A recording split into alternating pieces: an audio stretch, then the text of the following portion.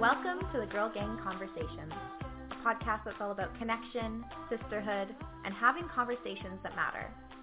I'm your host, Sarah Stars, and every week I speak to inspiring women about the nitty-gritty of how they live with passion and purpose.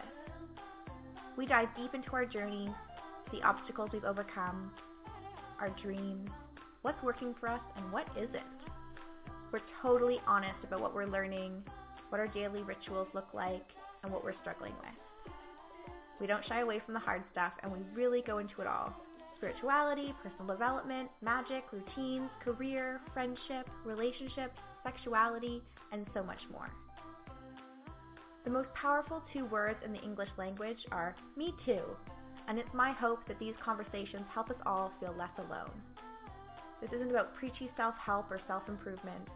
It's about self-acceptance and talking about the things that matter to us.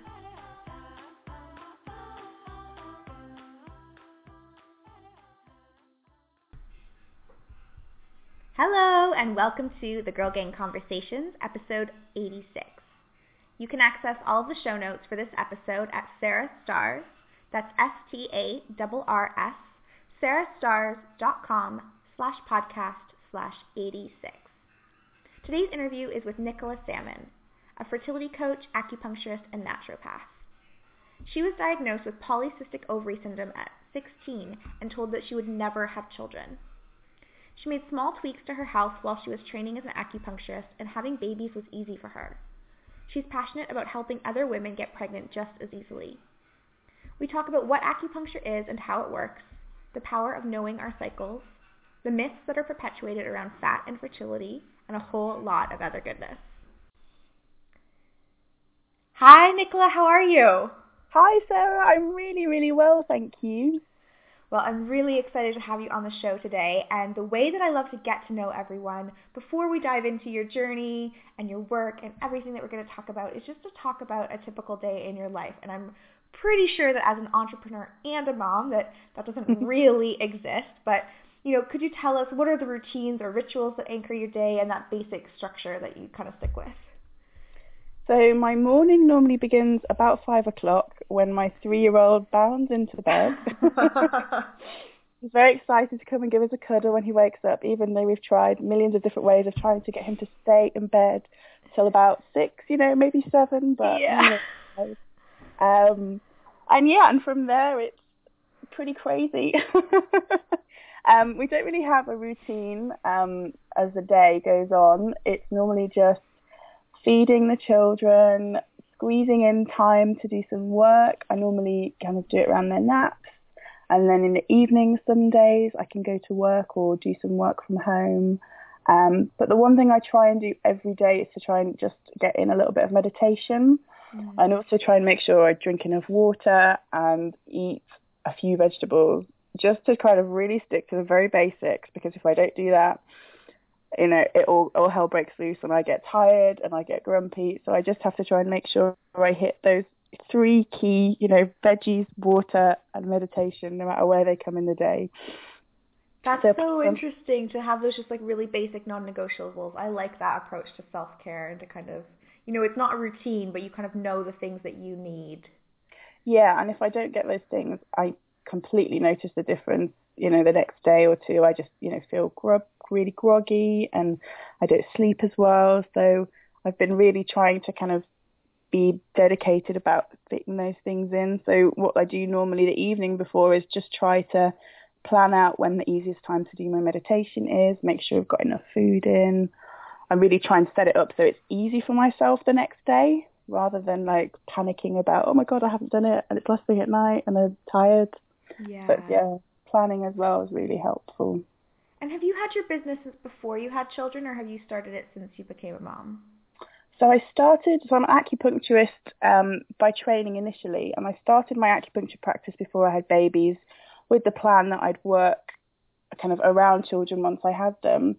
And then as I was practicing with more and more women who were struggling with fertility issues. And that's when I had the idea. So once I'd had my first child, I thought I could really help more people if I grew this online and was able to reach more women. So that's where my whole kind of online practice grew from. Once I'd had my first child, he's just turned 3. So yeah, the online stuff I've been doing, I've had my 3-year-old and I have a 1-year-old as well. So I've been growing my babies while I've been growing my business.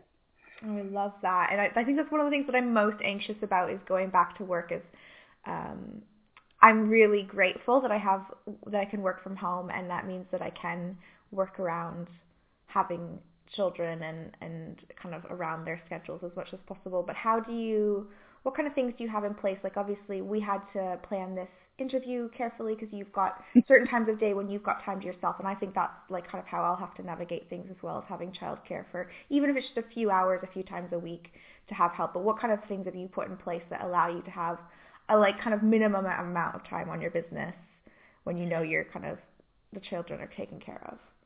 So I think systems has been a big learning curve for me. So getting things like a social media scheduler, getting some VA hours, some virtual assistant hours, it's all been a big learning curve, but kind of I've come to realize that the more help you can get with things like that and just automating things as much as you can, then you can focus on the things that you love, like helping my clients, being creative.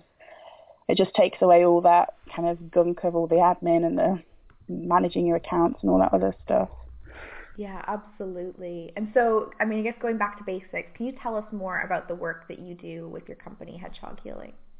Yeah, so I'm an acupuncturist and naturopath initially by training. So I use all those skills that I learned about natural medicine, and now I'm applying them to a program which I've created. It's a 12-week program aimed at women who are trying to get pregnant, have been struggling a little bit, or they're going through IVF and they just want some support.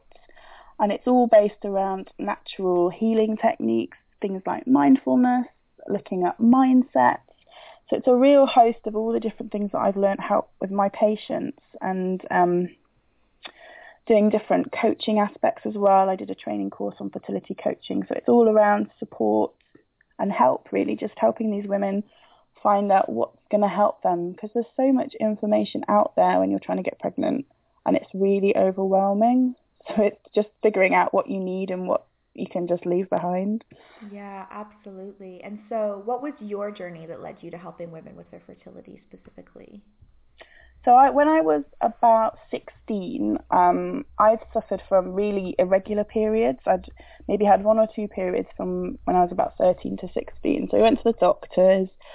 They didn't know what was wrong. They were just like, oh, we'll leave it, see what happens. And eventually I got diagnosed with something called polycystic ovary syndrome, which is it's a metabolic condition, and all your hormones are a bit out of whack. It means you put on weight, you get kind of acne, excess hair growth, all these fun things when you're a teenage girl. And the doctor turned around to me when she diagnosed me and said that I'd never have children, which, when I look back at it now, I didn't really process it. So it didn't really affect me kind of on a day-to-day basis. But when I look back as to how I was at that age, in my late teens, my school grades dropped, my confidence in my body dropped. I just, kind of, it definitely affected me in ways that I wasn't really aware of back then. And as I studied, I went on to university, studied something called medical physics, which is kind of X-rays, MRI, that kind of thing. When I was working at the hospital where I was doing my master's, this guy got shot outside my flat, which was pretty crazy and traumatic. And I saw this all happening when it was in the middle of the night, because my bedroom watched out onto the road. And as a result of that, I suffered from post-traumatic stress disorder. And that's when I got into natural medicine, because I tried CBT, cognitive behavioural therapy, which didn't help me. I tried taking antidepressants as well, which didn't help. So in the end, I was going past a clinic and went in, asked what would help with depression. They recommended acupuncture. I went to about 6 or 7 sessions, and I was able to leave the house again. I was able to go back to work. So immediately I was like, whoa, what's this crazy medicine? So I signed up for a course, and the rest is history. That's how I kind of got onto the whole natural medicine. And then with all my background in my polycystic ovary syndrome, I thought when we were ready to start having a family that it would be really difficult, because the doctor told me I'd never be able to have children. My periods are still very irregular. I was still overweight, still suffering from, hormonal symptoms. So I thought it would be really difficult. But actually for us, it was really easy because I think due to the fact that I'd made all these tiny little changes as I was studying natural medicine, as I was having acupuncture. And I think those things made a really big difference to my health, even subtly. So kind of things like drinking bottled water rather than tap water because of the hormones involved, reducing the toxins that I have in my cleaning products and in my face products, choosing organic meat and eating more vegetables, really simple things like that everybody can do quite easily, I think had a really big impact on my health. And that's why I've chosen to work with women who are suffering from fertility issues, because I really want it to be that easy for everybody. I don't think it should, I really want it to be really easy. I don't want them to have to suffer like this the way that I potentially could have and I was really expecting to. Yeah, absolutely. I mean, I feel really lucky. I mean, I don't have any kind of chronic issue with my hormones, but I was suffering with different hormonal imbalances that I think had been probably caused by adrenal fatigue and burnout, and they were causing, different physical symptoms like weight gain and depression. And I feel really lucky that before we'd even started trying to conceive, that I was working with a nutritionist and dealing with those issues naturally, and had gotten things balanced out, and as a result of trying to monitor how things were growing, she already had me doing things like taking my basal body temperature in the morning. So when we did try and conceive, it happened a lot more quickly than we were expecting it to, which was amazing. And I feel not guilty exactly, but sometimes when, talking with other people about their conception journeys, it's almost like ours was too easy. But I think having thought about those things around my hormones and around tracking my cycle so early on, and having so much data around when I would ovulate and those kind of things, was so empowering. When we did decide, I was like, well, I know it's going to be now, and just get down to business. It makes all the difference, just that knowledge. And we're not, in the UK schools at least, we're not really taught about how to track our menstrual cycles. No. We're taught that that's useful or really relevant. So a lot of people don't know kind of when they're ovulating, or if they do, they don't really understand that they can actually try to have a baby before they ovulate, and that the sperm will last, up to 3 or 4 days in their uterine area, so that they don't have to worry about having sex exactly on ovulation and worrying about, getting that 3-hour window or whatever. So there's a lot of myths and a lot of uncertainties around it, which I think, stress people out and worry people unnecessarily. Yeah, absolutely. And I mean, there's a couple of episodes on here on the podcast with Lisa Lister and one with my friend Claire Baker, where we talk a lot about tracking your cycle, and I found it empowering, beyond fertility, but in terms of kind of like designing my life and knowing how my energy will fluctuate throughout the month. But absolutely, like, I didn't really know those things until I started to do a little bit of digging, and then realizing, like, there's almost a week where you can be having sex every day, and it could be, before you ovulate, not quite a week, but that, the few days before and the day after you've got, you're still fertile. And I think I get that they're not teaching us those things in school because they don't want us to get pregnant at that age, but there's just like, when are we supposed to get that knowledge then? That's it, there's no real other time when we're going to have formal education in that way. And like you say, being able to plan your life around it, and being able to know when you're going to be more energized to do things, and when actually you need to slow down and not be doing physical exercise or just taking it easy. It's so important. I read a really interesting study the other day, actually. They looked at women prisoners, and they found that a lot of them committed their crimes in the week before their menstrual cycle, which was fascinating. So just giving them that information and empowering them with that knowledge, could make a huge difference.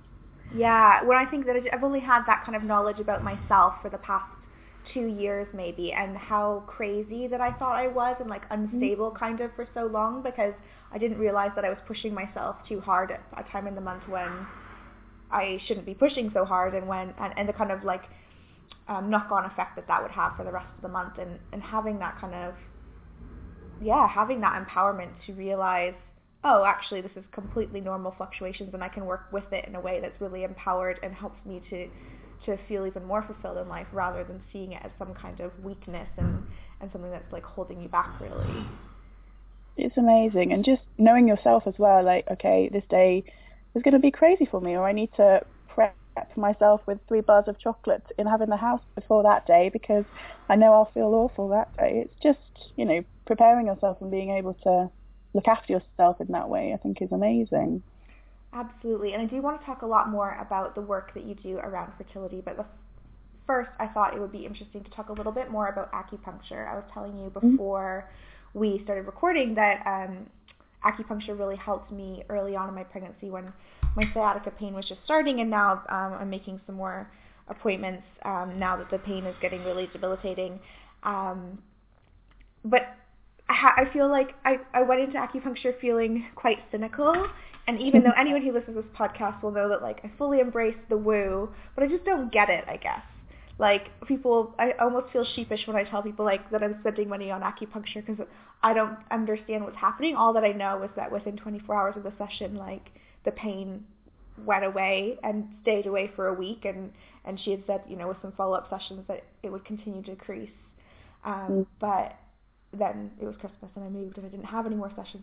I'm like quite positive about doing it again, but I just think, yeah, there seems to be a lot of kind of misinformation about acupuncture and like not a very full understanding of what it does or why it works by the general public. So could you just fill us in a little bit about like what is acupuncture? Yeah, of course. So my first experience with it was when my dad got it, and my dad is like the least woo-woo person you'll ever meet in your entire life. He is a plumber by trade. He is, you know, a proper northern kind of man who just does his work. You know, he's a labourer and he's been doing that ever since he was really young. And he has a really bad back, partly from work and partly because when he was about 16, I think he jumped off a bridge and, you know, as crazy teenage boys do crazy things, and did his back in. And that acupuncture was the only thing that ever helped his back pain. So that was my first experience with it. You know, my dad, who's completely not into anything spiritual, religious, anything, you know, completely to do with this at all, and him having a really good response to that. So when I had it myself, I was really intrigued as to how it worked and why it worked. And throughout my training, it took a long while to kind of get into that frame of mind because it works very different from Western medicine. So it's based on around an Eastern medicine principle, which is kind of from China, Japan, Korea, and it works on the principles of energetics. So a bit like reflexology, they're all kind of working in the same realm of the theory that all disease, all ill health comes from an imbalance in energy. So all the acupuncture points where your acupuncturists to pop their needles in are on different channels which run through the body, and there's 12 main channels, and what you're doing when you're popping the needles in is trying to unblock certain channels or help the body bring focus to a particular channel of energy. If there's a kind of imbalance, so maybe there's less energy there than there should be, or you need to do more nourishing. So there's lots of different ways that you can work with that energy, but the overall principle is that any disease that comes from the body is a result of this imbalance in energy. So you're just working with that energy to readdress that balance. The problem is that this paradigm of medicine is really very different from Western medicine. So applying Western medicine clinical trials, for example, or any way of monitoring how it works doesn't always kind of correlate. It doesn't work in the same way. So if you're doing, the gold standard in Western medicine is a double-blind clinical trial, and by doing that in acupuncture, it's very difficult to be able to recreate that double blindness because your acupuncturist is going to know whether they're sticking the needles in the right places or the wrong places. They're going to know if they're sticking a needle in or whether they're just using a sham needle. So it's very difficult to actually measure the results. The trials that they've done to see if it does work have been really positive, but it's very difficult to really measure. So, and obviously with Eastern medicine, there's not kind of pharmaceutical companies who are able to sponsor trials. It's just a group of acupuncturists kind of in the UK and the world who are doing this medicine, and we don't have the same resources. Yeah. So doing proper research, doing proper trials is slow but steady, and there is a lot of positive information out there, but it's difficult to be able to kind of pinpoint exactly in Western medicine how it's working. Yeah. Some of the ideas are around kind of stress relief, rebalancing hormones, bringing blood flow to the correct areas. But again, there's nothing kind of set in stone about this is exactly how acupuncture works.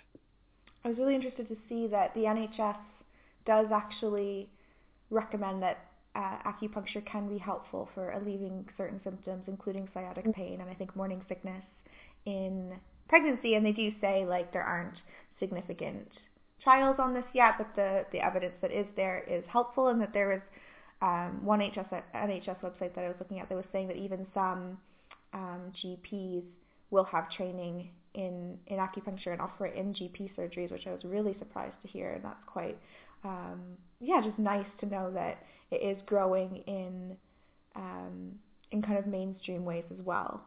Yeah, definitely. I know quite a few GPs now who are starting to study not just there's the traditional acupuncture, and there's also a Western version of acupuncture, which is based on kind of relaxing muscles by targeting purely the muscular region.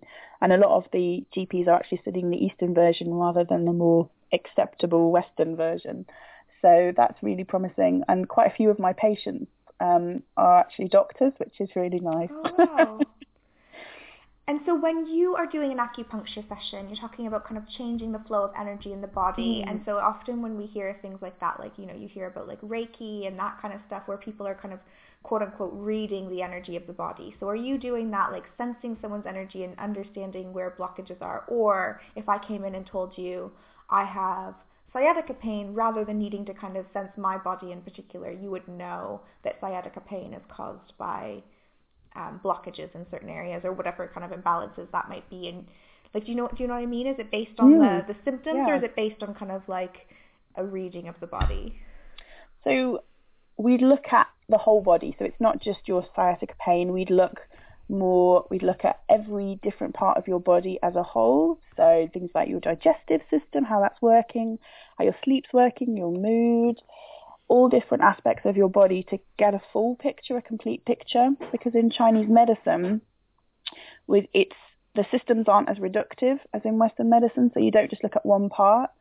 The reason for your sciatica pain it might give other symptoms, such as it could be affecting your sleep. You could be struggling to sleep. It could be affecting how your digestive system's working, so you could have a sluggish gut. So we look at all the different aspects and put them together to make a diagnosis.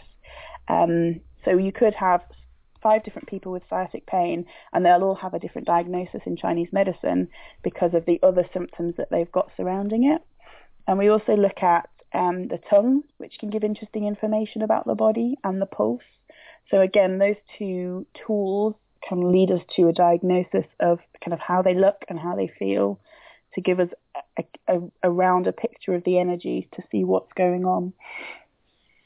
That's really interesting. And so you do that by collecting information like from the client?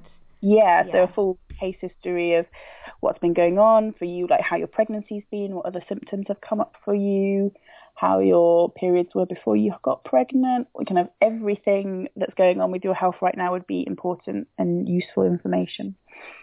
So shifting gears, I think that I heard that you're working on a book about, you know, and it's been interesting being in some Facebook groups of, you know, new moms and women who are pregnant, and just the way that women who are overweight and trying to conceive or who have conceived are treated so differently from the way that I've experienced my pregnancy and the way that, you know, like my midwife and my health practitioners have treated me.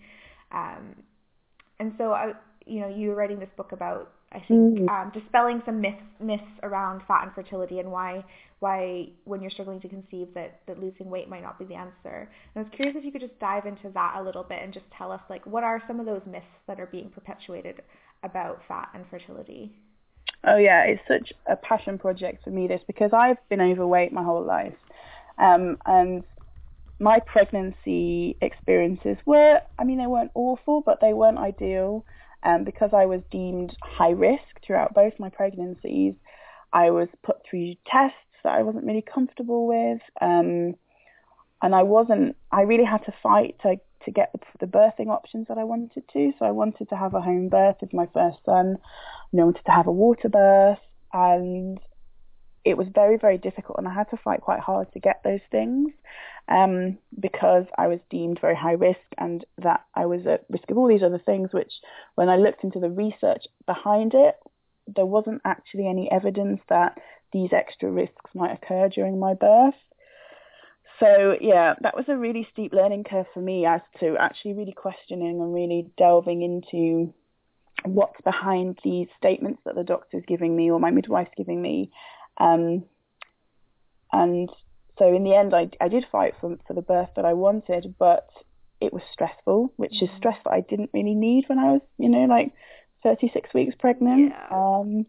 And it did affect kind of how my birth went, because in the end I didn't get the birth that I wanted due to I was going over time, and in the end I had meconium in my waters, which means that my baby had pooed, which can be a sign of stress as well. So you just really don't know how these things are interplaying together.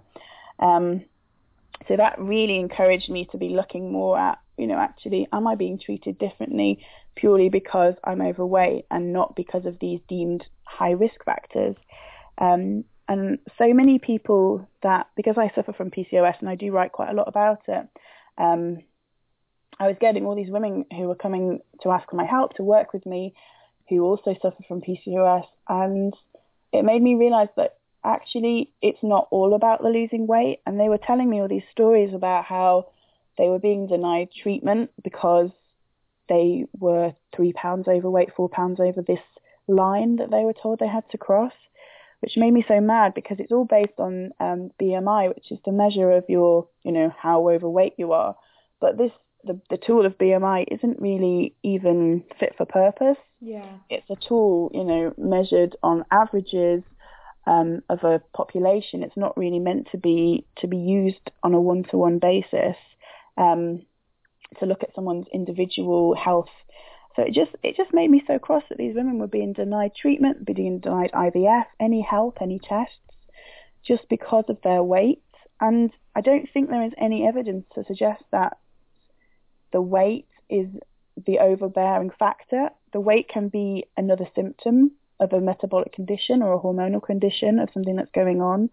But I don't think, and that obviously when you lose weight, that can then improve your hormonal condition. And obviously there's all these factors and complicated kind of interplays of all your different hormones and everything going on. But I think it's really unfair for women to be denied all these treatments and things purely on their weight and not on their health. So I think the doctor should be looking at, how healthy are they eating? Are they exercising? Are they living a healthy lifestyle? Rather than, okay, you're 1 pound over this limit that we've been given, so therefore we cannot help you. And the problem as well is that they're not being given any information, so they're being just sent away with lose 3 pounds, lose 10 pounds, and they're not being given any nutritional advice. They're not being given any support or recommendations, so they're just being left to it. And I think that's so sad. And these women already feel guilty enough and bad about their bodies, and now they're being told that the reason they can't have help to get pregnant is because they're fat and unworthy. And it basically plays into their insecurities about their bodies anyway, which makes things 10 times worse, because now they feel even guiltier that they can't lose these 10 pounds, 5 pounds, however many pounds to get to their pregnancy, which is, at the end of the day, what they want most in the world. And it's just horrible. It's a horrible, horrible situation. It is, and it's quite shocking. I've been surprised how some of the claims that, even not in high risk pregnancy, but some of the advice that you're given and the things that you're told, a lot of it's not based on actual rigorous study, which is even interesting. The simple things like don't eat this or don't eat that, don't drink this. I think I can't remember the name of the book, but there's a really interesting book that kind of dispels quite a lot of those myths, and she looked into all the research behind all these listeria, frightening things, and most of it was a load of old bullshit. It was just all these outdated studies or unreliable studies, and it feeds into women's fears about, we've got to do this to be the best, it's basically just feeding on women's fears of they want to be the best possible mum. And if you're eating cheese, that makes you a bad mother already. And it's just, it's awful. It is. I don't know if it's the same book that you read, but I read one called Expecting Better, and it sounds quite similar. It's by a female economist, and so she wasn't willing to take some sort of like offhand advice with no evidence to back it up, because obviously she's used to there being rigorous data to support her work, and so she went rigorously into this data, and I found it fascinating. And like just how, because I'm Canadian by birth but live in the UK, so I'm obviously getting the UK NHS recommendations, and in some ways they're quite good in that they have stopped. The only things I think they tell you not to eat are pate and soft cheeses. Whereas in Canada, apparently, when my brother's girlfriend had her baby a couple of years ago, she was told she couldn't drink any coffee. Like all of these things where I was like, there's just that's so outdated. We don't have any evidence to suggest that you should be completely denying yourself caffeine. It's mad. Yeah, it's very frustrating. And I think obviously when it comes to actually denying women fertility treatment over their weight or putting these kind of different expectations on them throughout pregnancy, it just seems so shocking and unfair. It does. And I mean, the thing is, like, we have evidence to suggest that, men also play a role. Yeah, obviously. Exactly.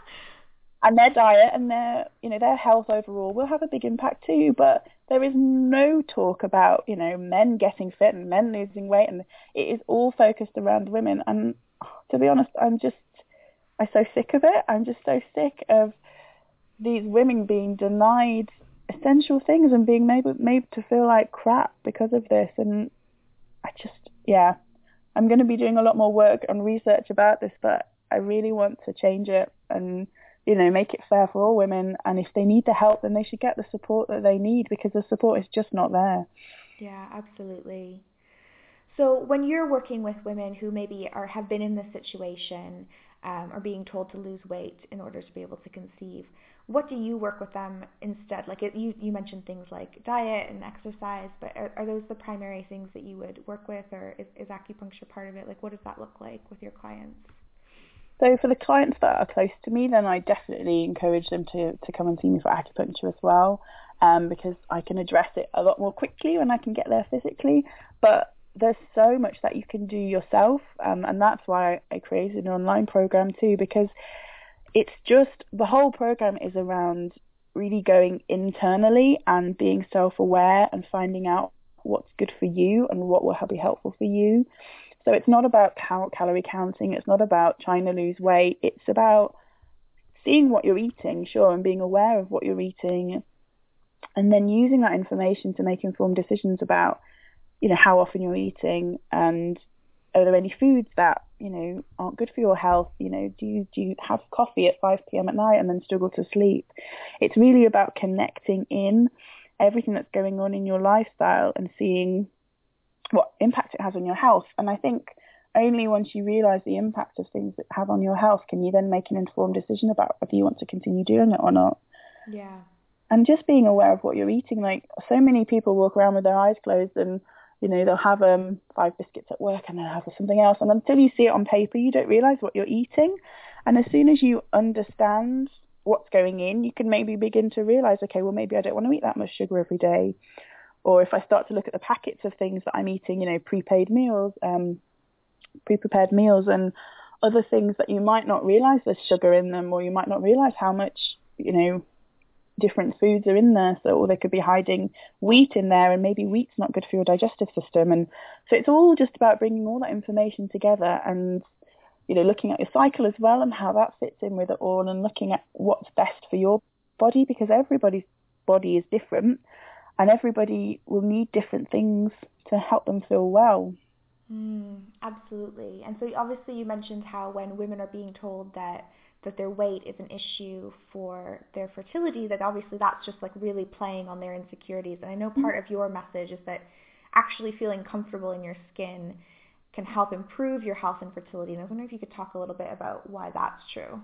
Yeah, well, I mean, if you're feeling guilty about yourself, if you have And so many of us have so many body insecurities and so many feelings of stress around our body and panic about what we're eating. I spent most of my teenage years, 20s, focused on about everything that I was putting in my mouth and how I looked and how I was perceived by other people.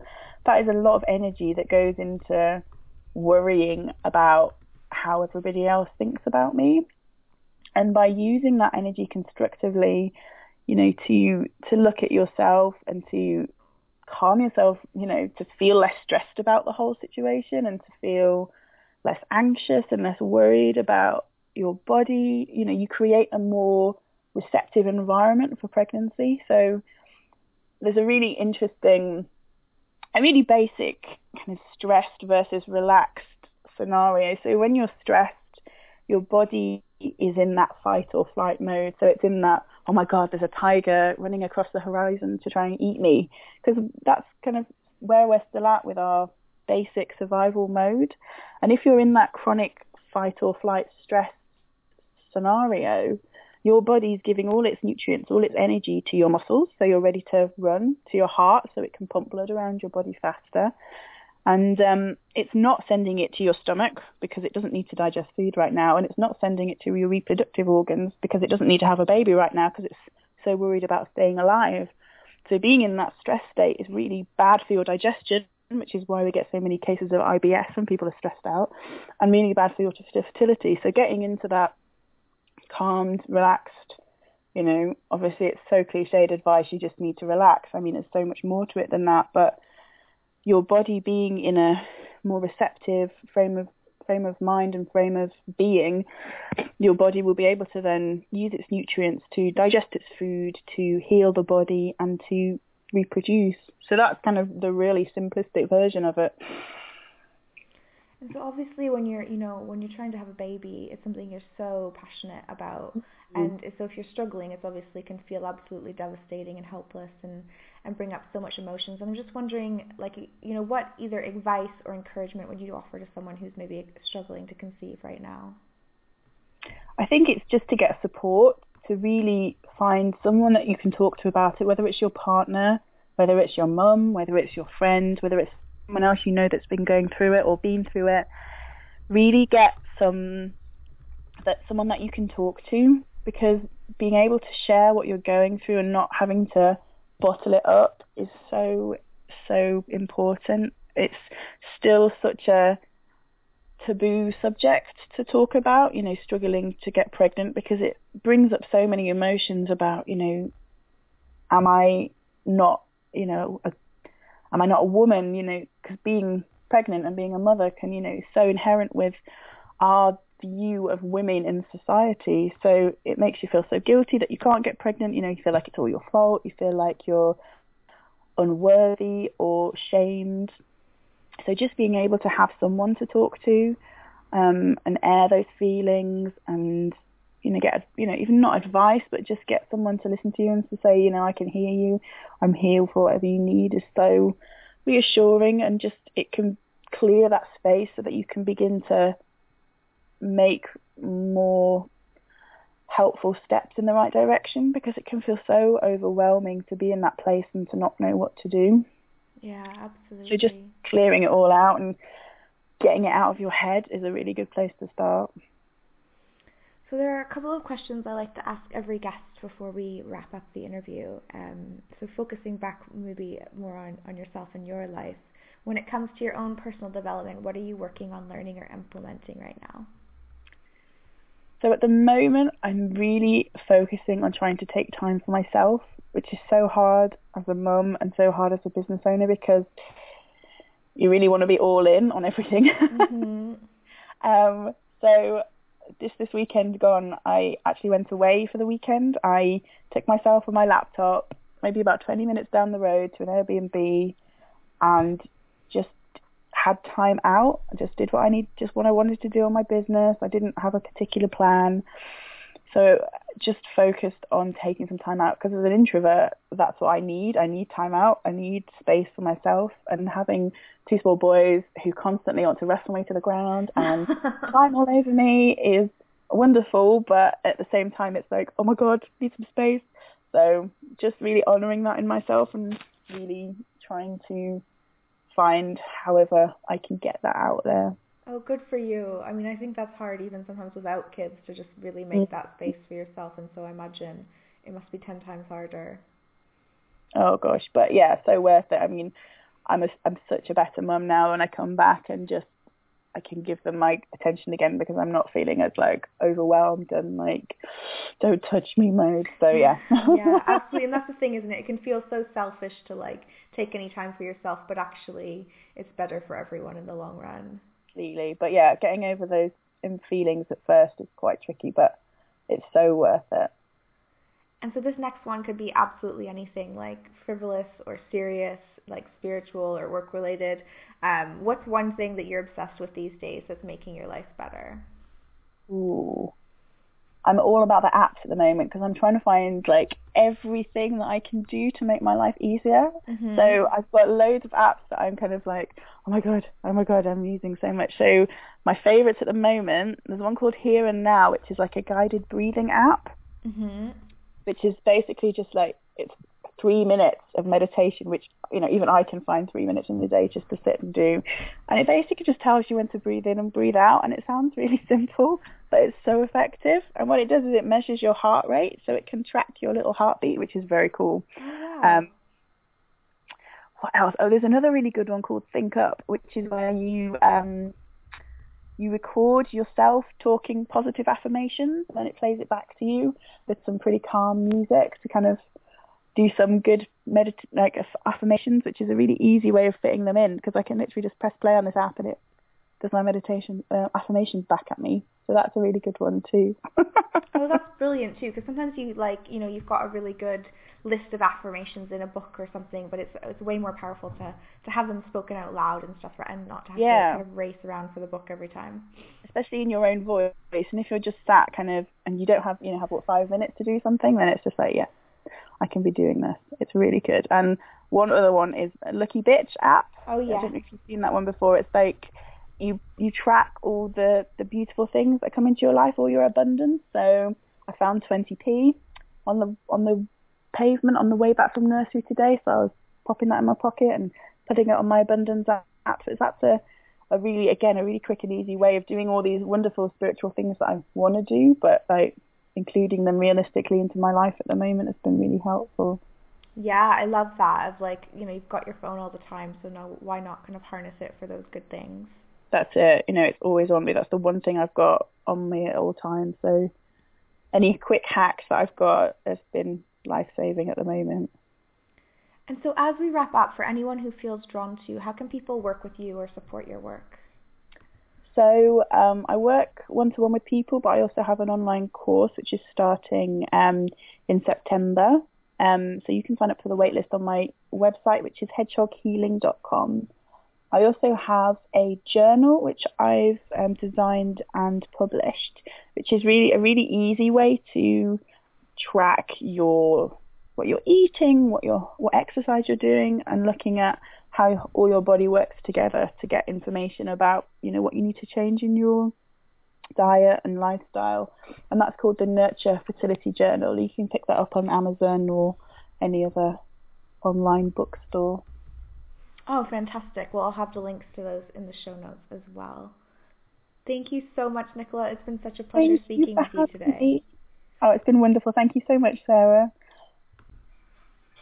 You can find the show notes for this episode at sarahstars.com/podcast/86.